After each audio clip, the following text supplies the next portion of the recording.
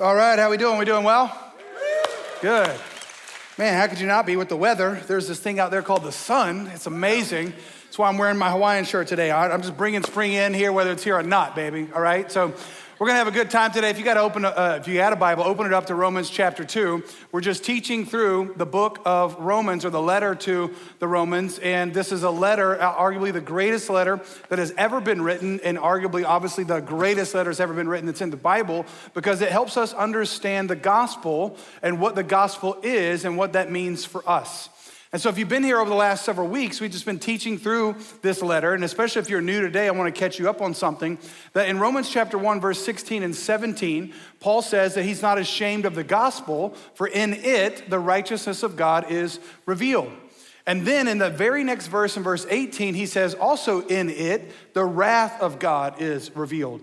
And so the good news about who Jesus is and what Jesus has done for us is revealed two things. It has revealed the righteousness of God, which that means how we're saved, but it also has revealed the wrath of God against sin, which shows us that we need to be saved.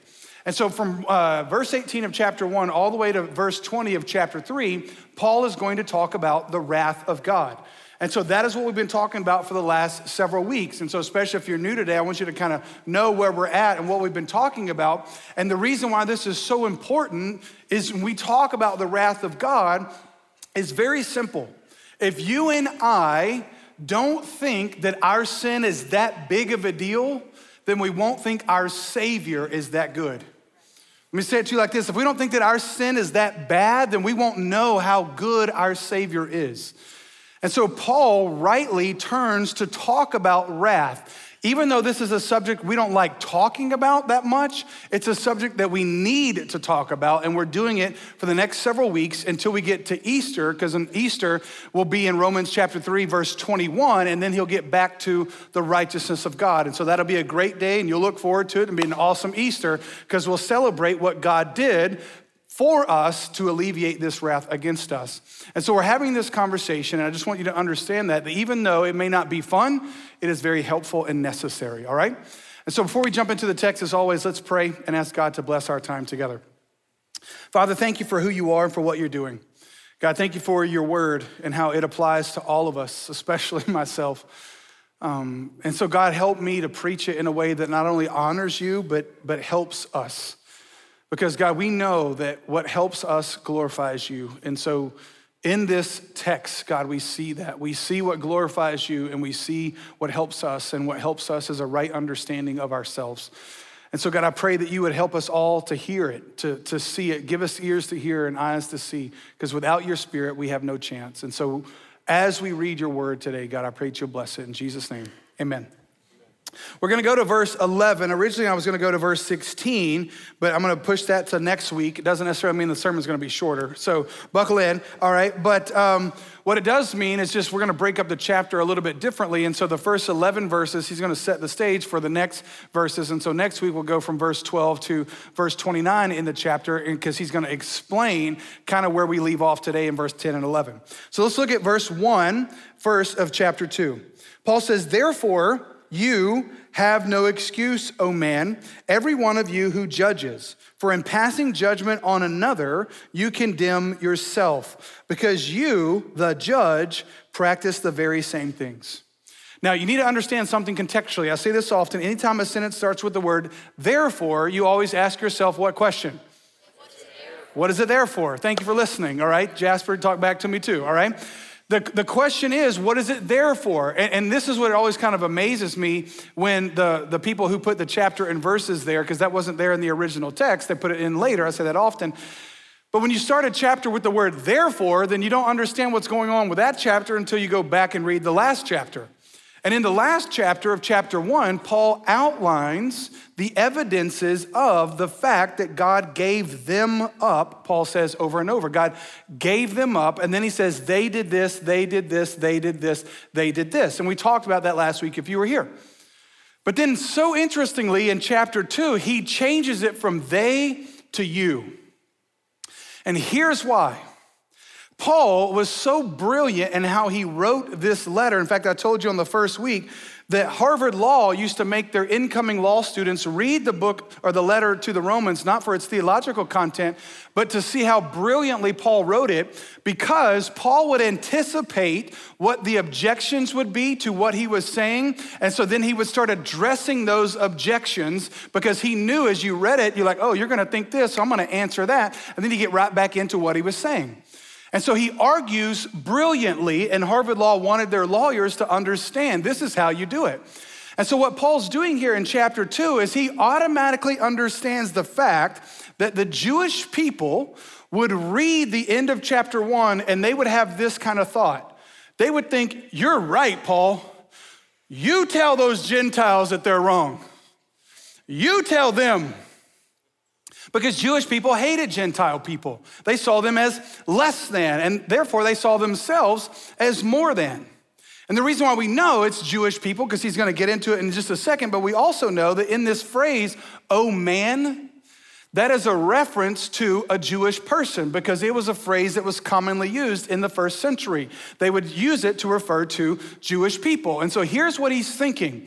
He's already thinking that a religious person would read the list at the end of chapter 1. And I don't know if you remember that list, but there was 21 things, everything from murder to strife to slander to gossip to disobedience to parents. He knew that religious people would read that list and think, you are right in telling them they are deserving of the wrath of God. But then Paul flips it on him. He goes, well, you wanna know who they is? They is you. You are they. Now, most of us in here are not ethnically Jewish. Some of you might be.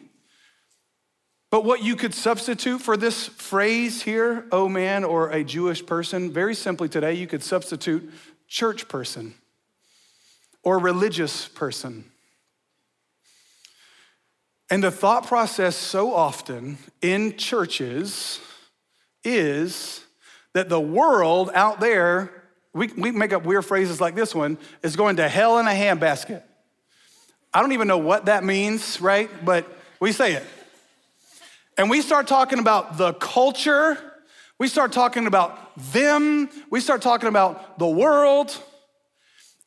And what happens over time is we start feeling better about ourselves because we are not like them.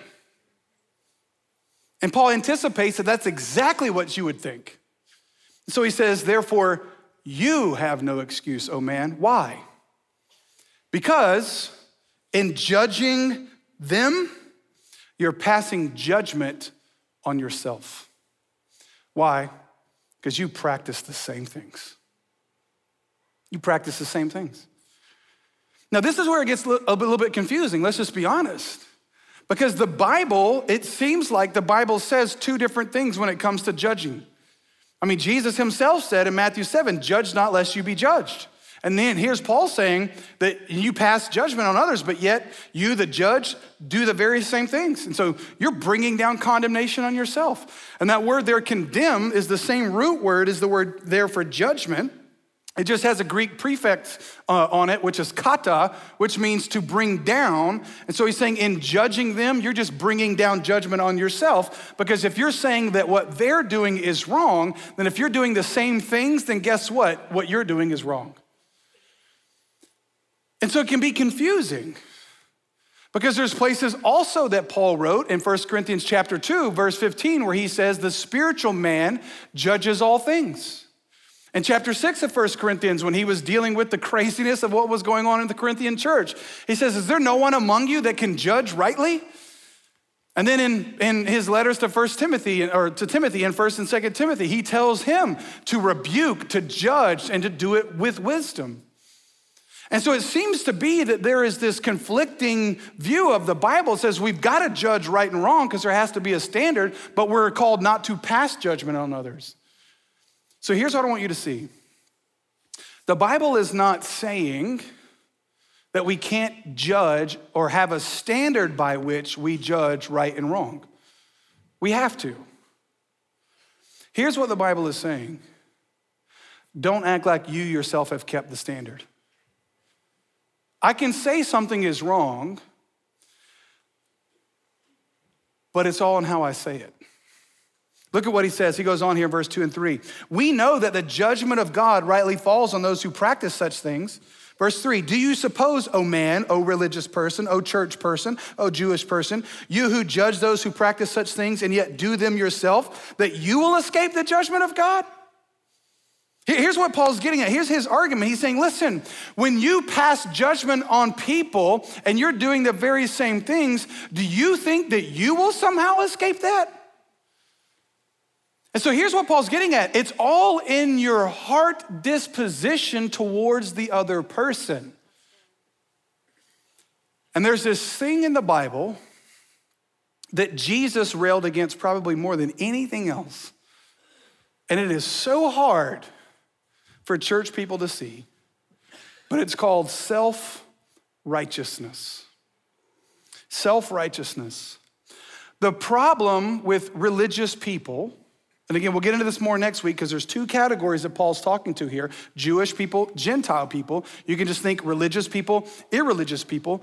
The problem with religious people is it's harder for them to see their sin than it is for irreligious people. But pointing out the sins of others in such a way that it says, I'm better than you, is itself a sin. And that is self-righteous.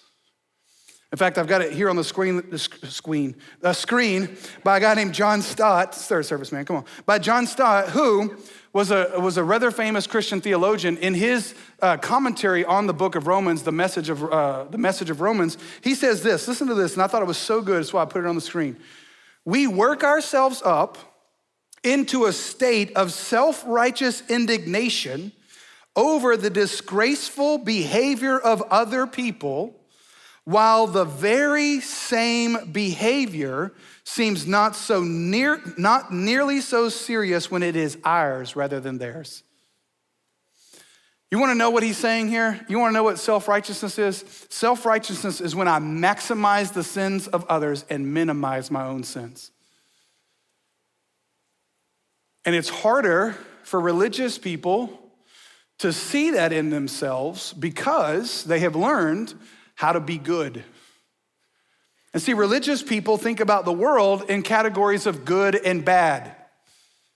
But that is not the categories the Bible uses. I say this often. The categories are dead and alive. And even though you may have watched Princess Bride, that's bad theology, but there are not levels of deadness, all right? There's not like kind of dead and sort of dead and like dead. There's just dead. And there's two ways to be dead. You can be irreligious and dead, and you can be religious and dead. And here's what Paul's getting at. When you read the list of sins, do you automatically think of somebody else or do you think of yourself? It always amazes me when people come up afterwards and like, this sermon is for so-and-so. And normally it's a spouse, like, oh, my spouse needs to hear this sermon. My question always, I want to say it back, is like, well, was it for you? And so if we're in sermons doing the Christian elbow, right? Like you need to be listening to this. That was a little weird, let's be honest, all right?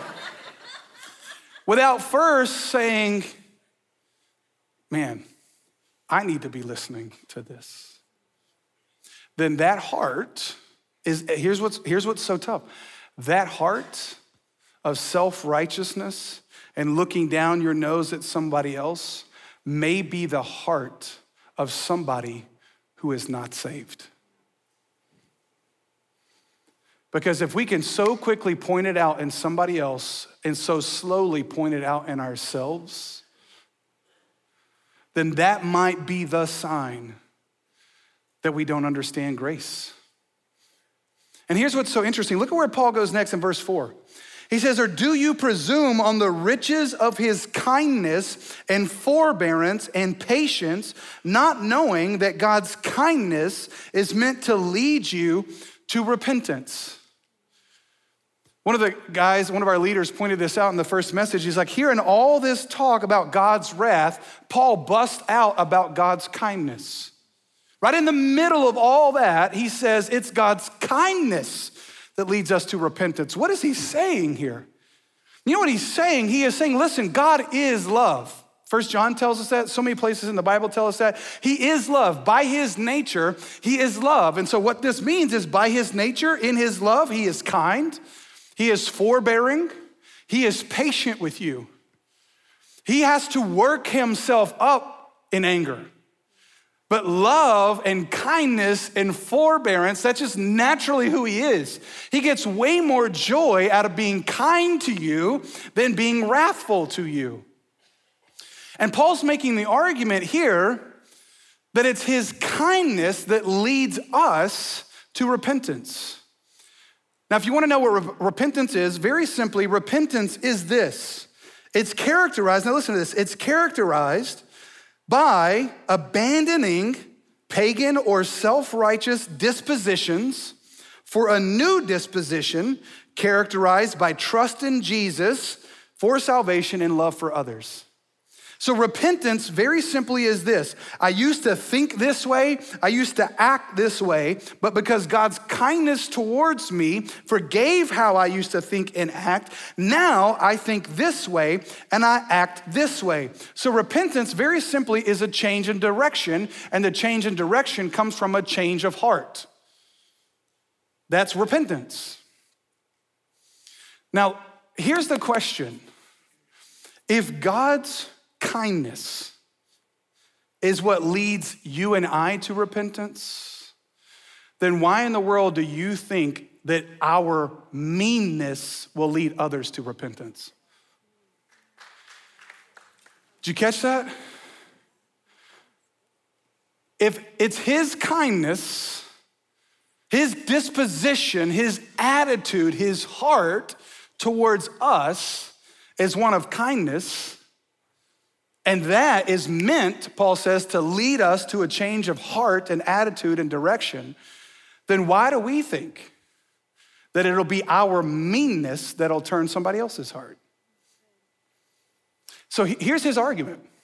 His argument is, you wanna know how you know the grace of God has come to you? You extend grace to others. That's how you know. If you can extend grace to others, if you realize that God's kindness and grace and mercy to you has come to you because you are a sinner, if you understand that that has happened to you, then you understand there is no difference between you and anybody else who also needs God's grace. Because there was only one who was righteous, and that was Jesus. So there's Jesus and everybody else. All right? That's how it is. And so God is not gonna measure us based upon our ability to be better than those around us. He's gonna measure us against Jesus because only perfect people get into heaven. But you know what I learned? And I say this often, but I didn't grow up in church. And sometimes I think that was God's kindness to me.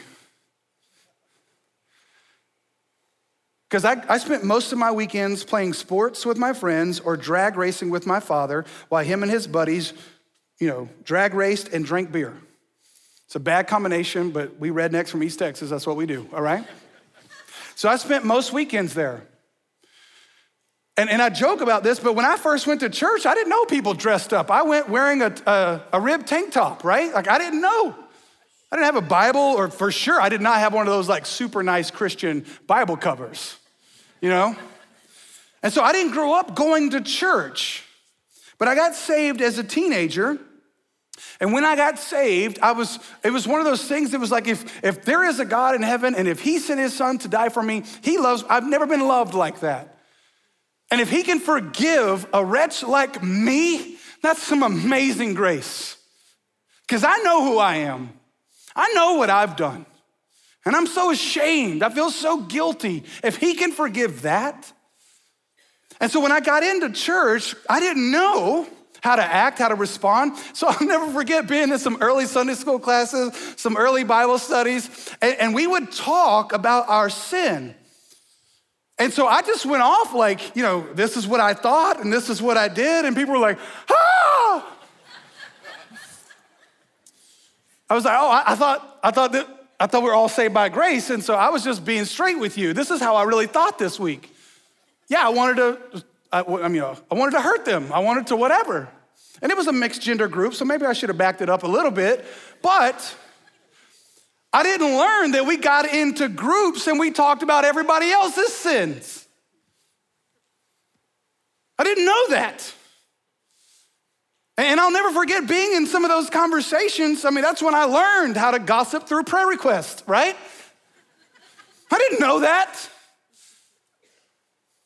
And here's what I'm getting at. Because one of the greatest indictments on Christians is we don't extend the grace we've received. And Paul is presuming that religious people think this way. Why? Because he used to be a religious person. He knows how they think because he used to think that way. And he's automatically assuming that anytime there's a list of sins, A, we're gonna grade them, and B, we're gonna point it out in others faster than we are ourselves.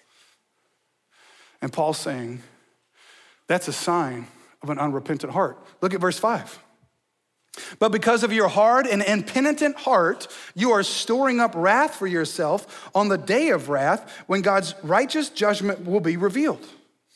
Now again, I'm just a good old boy from East Texas. I didn't even know what the word impenitent heart was. I didn't even know impenitent was a word. So I had to look it up, and it literally means unrepentant. Unrepentant. Now remember, we talked about repentance just a second ago. So here's unrepentance. Characterized by a refusal to abandon your pagan, self-righteous disposition for a new disposition characterized by trust in Jesus for salvation and love for others. So repentance is characterized by a changing of disposition. Unrepentance or impenitence is characterized by a refusal to do so. And why do we refuse? We have a hard heart, he says. And one of the ways, church, so hear me, one of the ways we have a hard heart is we're judgmental. We pass judgment on others for doing the very same things that we're doing. And I gotta be honest with you, this is what makes it so hard to preach. In Matthew chapter 23, you can go back and read it later, Jesus was talking about the Pharisees, and he tells his disciples, he says, listen to them, they have the law, but don't watch them. Because they tell you what to do, but they themselves don't do it. He says this, they preach, but do not practice. Ruh-roh, Scooby. I preach. This is part of my calling and what I do. You know how hard it is to stand up here sometimes and to preach knowing that I practice the same things? And so as a pastor, what I have to do is I have to make sure that I'm not taking the word of God and just throwing it at you. Taking it and just throwing it at you. Taking it and just throwing it at you. What I have to do is I have to take it and throw it at myself. Take it and throw it at myself. Take it and throw it at myself. And then out of that, then I can give it to you. So I don't want you to think that I'm up here, the Bible's here, you're out there, and so I'm coming at you through the Bible. That is not how this works. It works like this. The Bible's up here, and you and me, we out here. And we're looking at this, and we're saying, that's what it says. This is what he did. This is what it means. And so I want you to understand something. I always want to preach in such a way where I fully understand everything that I'm saying applies to me. And it applies to me first. Because the Bible says, so go the priests, so go the people. And what does it say about our churches if the type of Christians we're producing are judgmental, self-righteous ones? And so if judgment's gonna start, right, it's gotta first start with me.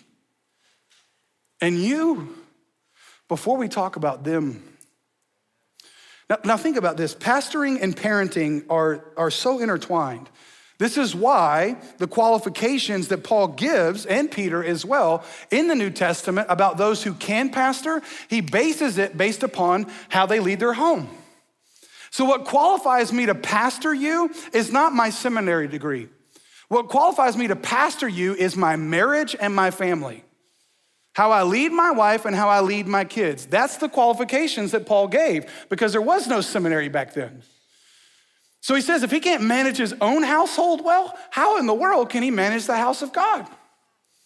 And so understanding as a father that how I parent my kids can be done in a way where I can just bring down judgment on them, or I can bring kindness to them, while at the same time remaining with a standard of truth. So here's what I'm saying. Pastoring and parenting are so similar.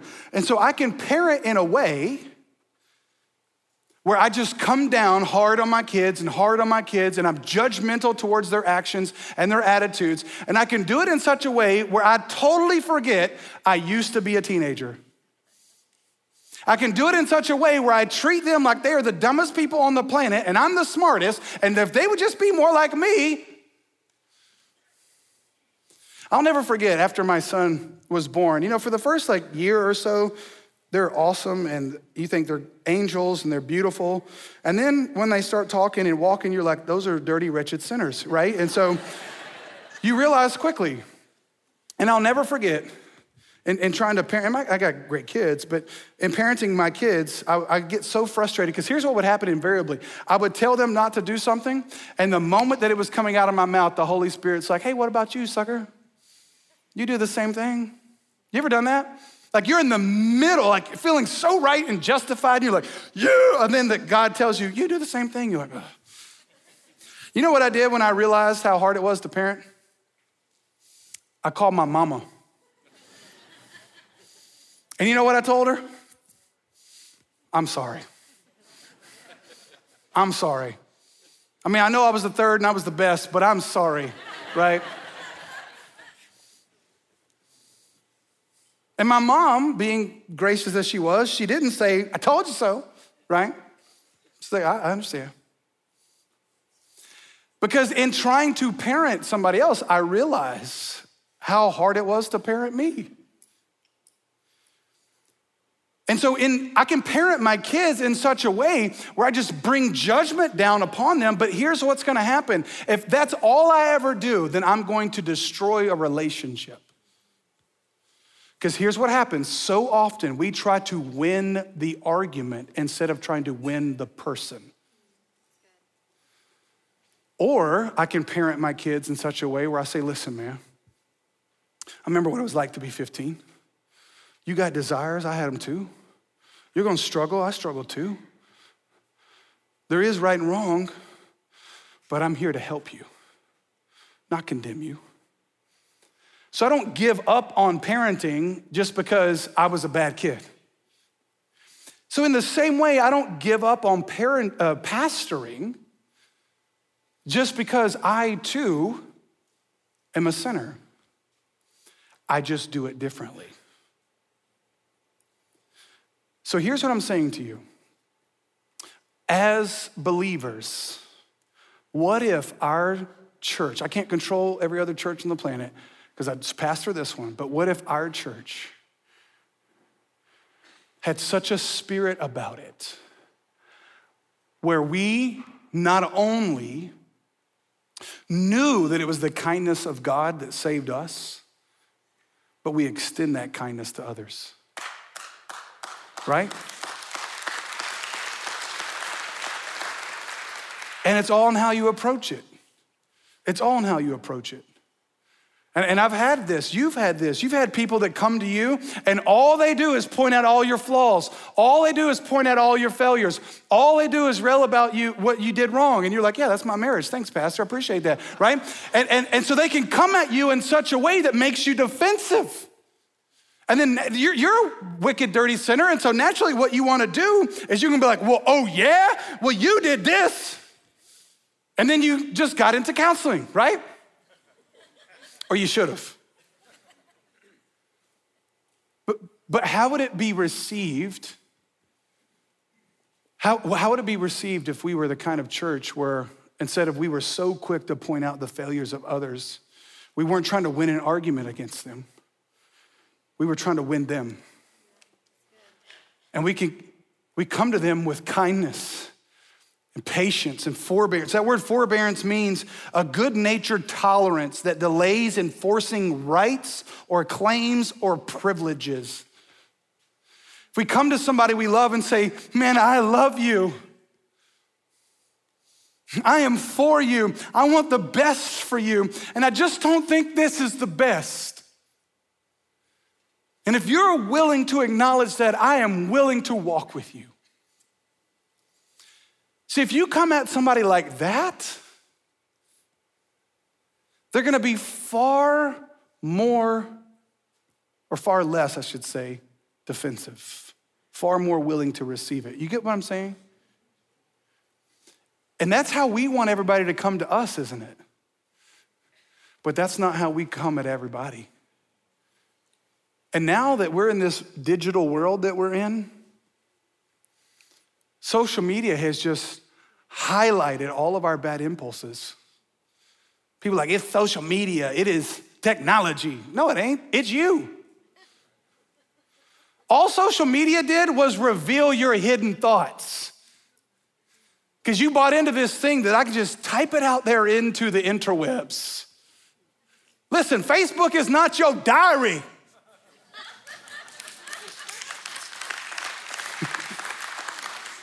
And if you have a problem with somebody, don't be passive aggressive on Facebook and categorize all Christians. Just go talk to that person.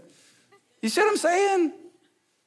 And Paul's getting at here, listen, do you presume on the kindness of God that you think he won't judge you by the same standard through which you have judged others? He goes on, look at verse 6. He will render to each one according to his works.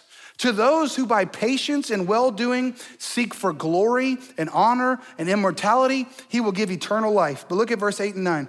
But for those who are self-seeking and do not obey the truth, but obey unrighteousness, there will be wrath and fury. There will be tribulation and distress for every human being who does evil, the Jew first and also the Greek. Again, remember when he's saying Jew and Greek, he's talking about for the religious one first and the irreligious one second. Judgment will start with those who claim to know God. And we will be judged, he says, according to our works. Now here's where it can get a little bit confusing. Paul is not saying that we are saved by works. That's not what he's saying, because that would contradict everything else the Bible says. He is saying that's what we'll be judged on. And here is where the gospel comes in. He'll get into it later. We'll see in the rest of chapter 2. But when you and I stand before God, we'll be judged on what we did. And for the believer in Jesus Christ, we will be judged for all of our works, and we will deserve the wrath of God. But then in that moment, and I don't know if we'll speak up first or Jesus will speak up first, but we'll say, but I'm trusting in his works. I'm trusting in his works to save me. Grade me on his performance, because he took my place on the cross. And then God will turn and judge us based upon his works. And he's perfect. So you and I will be judged on works. The difference for those who believe in Jesus are we'll be judged on his works. And here's why that should humble all of us. None of us are righteous. No, not one. So all of us need Jesus. The foot of the cross is level, my friends. And so if that's true, if I need Jesus and I'm gonna be judged just like you're gonna be judged, then why in the world would I have a judgmental attitude towards you? I can't. I need to have a judgmental attitude towards myself. And I need to judge myself twice as much as I judge you. Because I understand I don't have enough good works to stand before him either. Last two verses, verse 10 and 11, but glory and honor and peace for everyone who does good, the Jew first and also the Greek, for God shows no partiality. There are no favorites. God has one righteous son, and then billions of unrighteous children. So none of these will get any favoritism. He favors Jesus. But if you trust in his son, then you'll get the glory and honor and favoritism that is due Jesus. And that's the good news.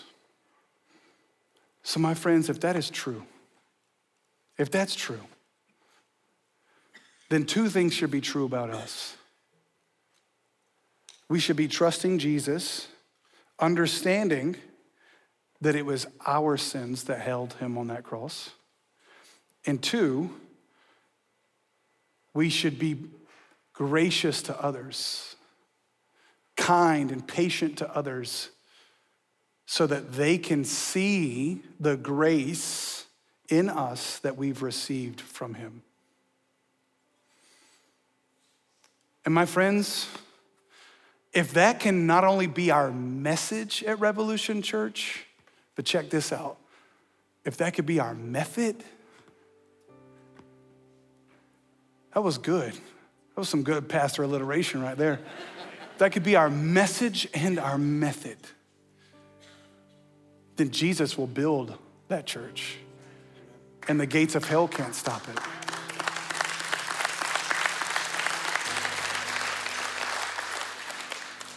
So very simply, response is twofold like it normally is. A, have you received that grace? Again, you won't know how good your Savior is until you know how bad you need saving. So have you received that grace, man? And then two, are you extending that grace? Church, I want to have a church, to create a church, to lead a church where we are known for our love. Isn't that what Jesus prayed for?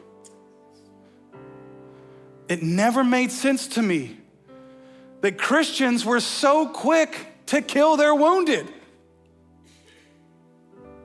Listen, I'm a sinner and I'm gonna need your grace. And you're a sinner and you're gonna need my grace. And both of us are gonna get that grace from the grace giver. And so let's be that kind of church that believes the best, that speaks the truth, yes, in love, and doesn't go talk to everybody else first, so that then when that person disagrees with what we're saying, we could say, well, everybody feels this way. Everybody? You mean you talk to other people about me before you talk to me? What if we were that kind of church that said, man, I love you so much. And I love you enough to tell you that this is wrong, but I love you enough to walk with you through it. Who don't want to be a part of that kind of church? Let's pray. Father, thank you. Thank you for your grace to us in Christ. None of us are righteous. All of us need Jesus to save us. And God, I know there are people listening right now that have not trusted in Jesus. And sadly, maybe the reason why they haven't come to Jesus is they haven't seen the good news lived out among those who profess Jesus. But God, I pray today when they've heard the good news that you'll open their eyes to see that they too need a Savior.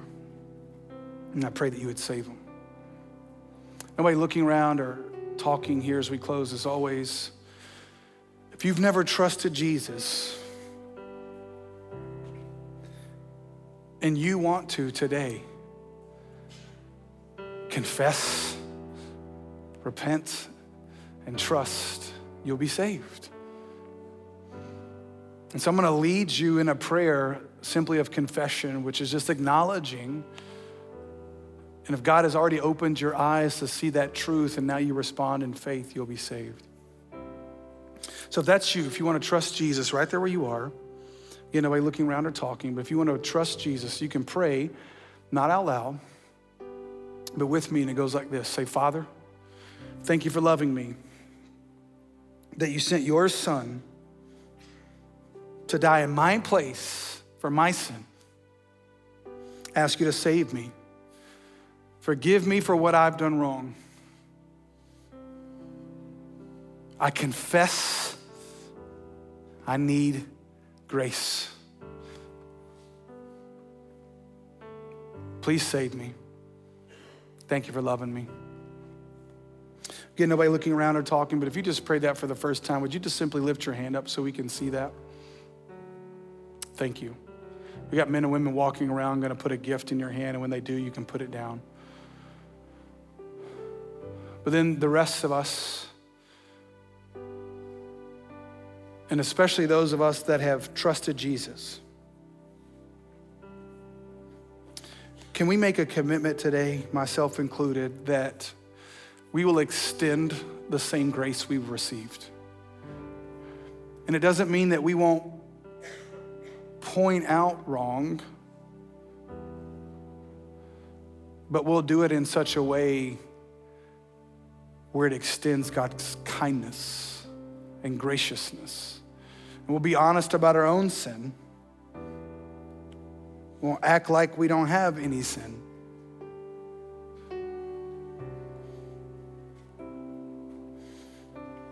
And we'll love in the way that we've been loved. I know for me, this message has been so good and convicting, again, to remind me that that has got to be my disposition towards others, because that was God's disposition towards me. Father, would you create this kind of church where we don't just preach the good news. We don't just preach the message that your kindness, that you are patient and forbearing with us, not wanting any of us to perish. That we wouldn't just preach that as a church, God, but we would practice it. Where we would be the kind of church where in our groups we can confess our sin. And in our groups we can agree to be accountable for one another, not just to one another. Where we say to those around us who are struggling, I am in this with you. God, there's not a one of us that deserves that. But since we received it, help us to give it and extend it. Because I know, God, that as you're creating that kind of church here, there are so many lost people that you want to save and be brought into this family. And we want them to know that there's no judgmentalness here,